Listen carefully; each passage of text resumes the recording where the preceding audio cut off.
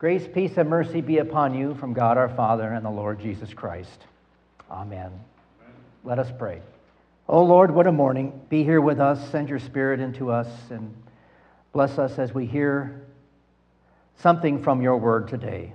I ask, Lord, that each person here would receive something from the message that they've heard today many times over. Nevertheless, we all need strength and encouragement from you in these days, Lord. Amen. Pastors sometimes get criticized for preaching impractical type sermons. You know, we're accused of preaching about things that are too much in the abstract. Or we talk too much about things that'll happen after we die. We're sometimes told that we spend too much time preaching about doctrine and not enough time preaching about what people really need. Such as, how to be a better parent, or how to be a better manager of money, or what does God really want me to do? Things like that. We pastors are told if we're to remain relevant to people, then we must address things that people are going through on a day-to-day basis. We don't need to hear old stuff. We need new stuff. We need to preach something more real. So let's be real. Every living person must come to grips with the reality that our lives are temporary this side of heaven. And we're all on the clock. None of us knows when our lives will end. Although my dad tried to pull one over on me about this subject when I was 17. The first compact disc players had just come out, and my dad told me that if you open the disc tray and stick your finger in the machine, the counter on the display will count down the number of hours you have left in your life. I wasn't buying that. These young people here, they've never even had a compact disc player. Like they skipped over that technology. But in the real world, our time of death is unknown. We know that. Most of us, it seems, are dying to live, though. And what I mean by that is that we occupy our time with things which simulate life. Pastors have probably been getting up in this pulpit for generations and talking about all the ills of the society and all the things that we try to fill the voids in our life with. It's a generic, common malady that all of us pastors are taught to even talk about at the seminary, right? What do we fill our lives with? Alcohol, drugs, pornography, all this stuff. We're trying to, relationships. We're all trying to fill the holes with this stuff. But I've been over that a million times with you too. But how about things which simulate life? And I'm not talking about this so much as a malady, like the sinful problem in our life. It can be a problem for some people, but it's more of a distraction. And that is, it's 2024 now, and I think we're well into the time when most people have grown up with a television set in their home. A device you can spend hours watching other people doing real things, even if they're acting, but you're not doing those things. Or how about listening to music at home or through a portable device? A simulated concert. There was a time before any of us were born when if you wanted to hear music, you had to go out and find people who were actually performing it with instruments or singing. These are diversions and a whole host of other things. It fills in time. After all, we need television, don't we? And we need books to read. And we need music and videos to relax, video games to relax after we do all that work during the day, don't we? Because we can't be working and doing something real and important 12 hours or more every day, can we? People used to do that, and they died before they reached 60. These things, and much more that we do, help us forget that we're always moving towards an end.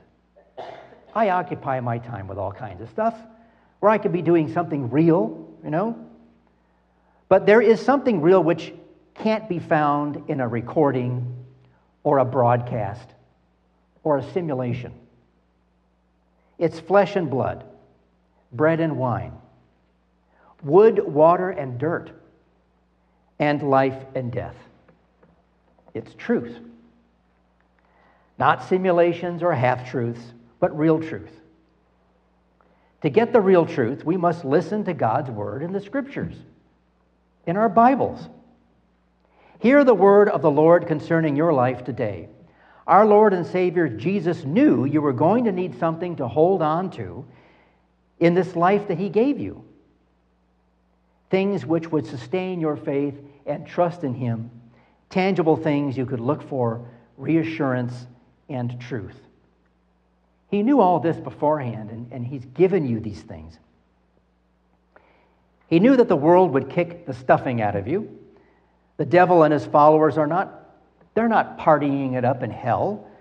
They're invisibly roaming about this earth, looking for people to devour because they hate us and they hate God for creating us. They're looking for your family and your friends to devour. You and I have been afflicted by them before, and we will be afflicted by them until the resurrection of all people happens on the last day. It's just the way it is. So to see you through this, Jesus has given you some real truth to hang on to. Do you not know that all of us who have been baptized into Christ Jesus were baptized into His death? Just as Christ was raised from the dead by the glory of the Father, we too might walk in newness of life. That's what Paul says. He directs us and the whole church on earth to something we can hold on to. He says we are connected to Jesus. He has connected us to Him, or I should say Himself, in our baptism. We have been washed with real water that is connected to a promise that's true. Notice in baptism we don't use simulated water or just say that there's water, like some of the other things that we do in worship, like when we sing hymns that say we raise our hands or we bow and kneel, and we don't do those things. But in baptism, we do use real water. The old you died the moment you were baptized, and a new person was born.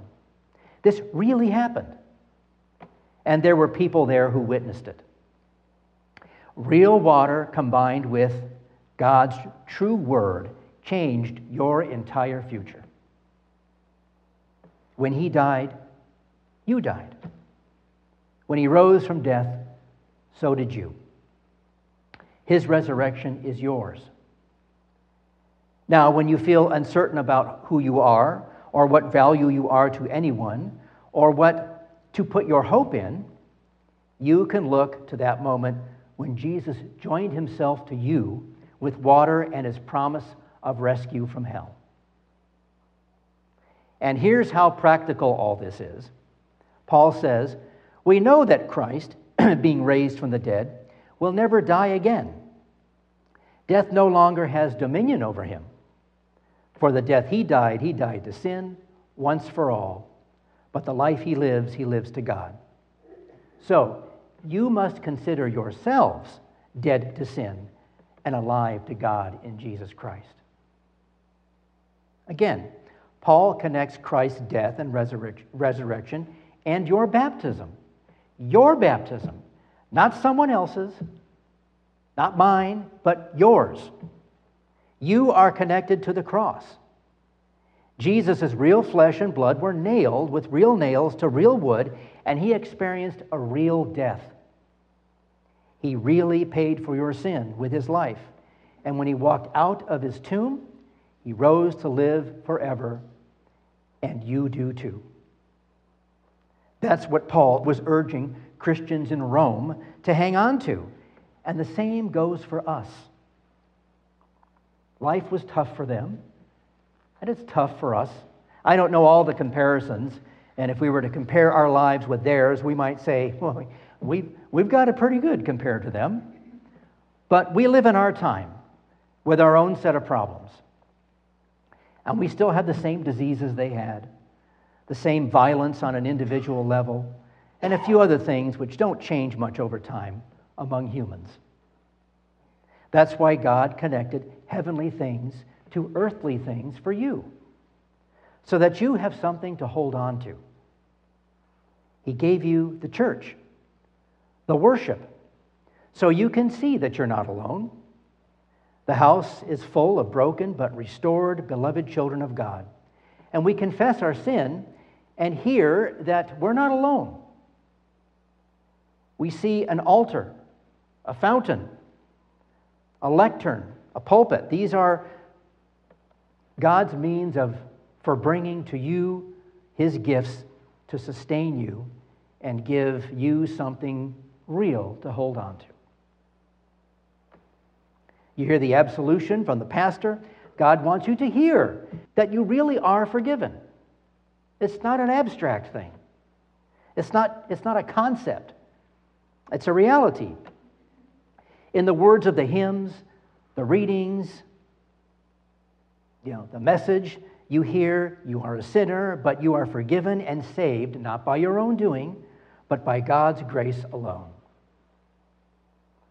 Long ago, before Lutherans were Lutherans, the church even had a smell to it. It wasn't because people didn't bathe.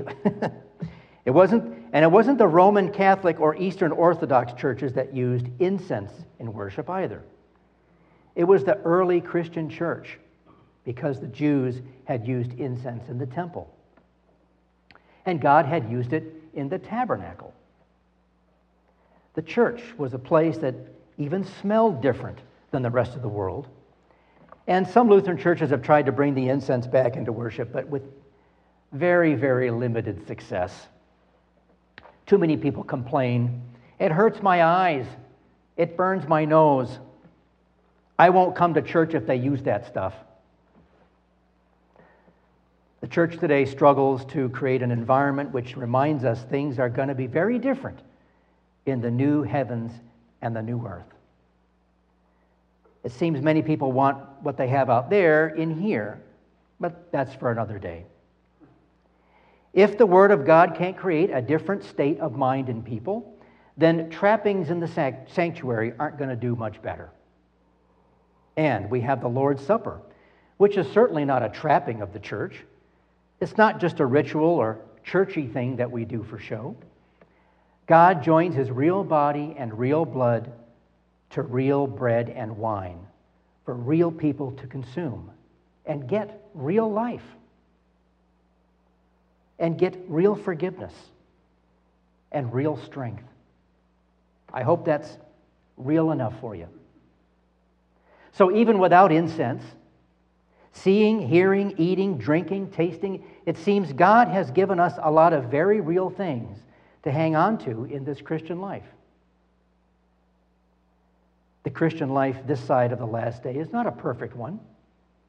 We will at times be people of little faith, and we will suffer. Sin on earth, both ours and that of others, has made our lives the way they are. But the Christian life is more importantly a life of assurance and guarantee and hope in things which are true. So as you return to the world this morning outside this sanctuary environment, remember your baptism. And remember, Jesus Himself has given you the mercy He won for you at the cross. What's His is yours. You are the heir of His kingdom. If that remains for you just an abstract thing, I don't know. At any rate, who says preaching Christian doctrine isn't practical? I'd be happy to point them otherwise. May the peace of God, which surpasses all human understanding, yet remains very real and practical, keep your hearts and minds holding on to Christ. Amen.